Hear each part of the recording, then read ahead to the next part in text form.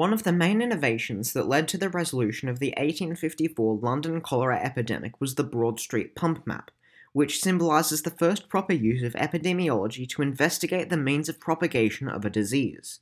In modern epidemiology and crime prediction, a technique known as risk terrain modelling, or RTM for short, is used to diagnose factors leading to hazardous outcomes on a geographical level. In essence, a map displaying areas that are most affected by a certain issue.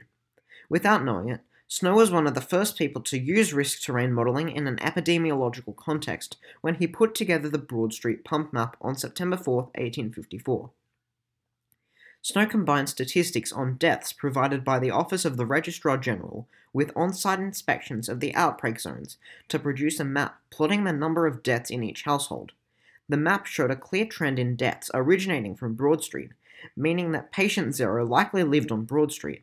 In order to prove that the deaths were linked to water supply, Snow divided his maps into sections based on proximity to different water pumps. He attributed any deaths within a certain area to the nearest water pump, believing that people would go to the pump that was most convenient for them. The result of this exercise proved that the epidemic had originated from the Broad Street water pump, hence the massive clumping of deaths in the area where the Broad Street pump would be the most convenient to access. With the map and its insights, Snow now had evidence that the epidemic was spreading from Broad Street and could back up his argument by pointing out the clusters in areas closest to the Broad Street pump.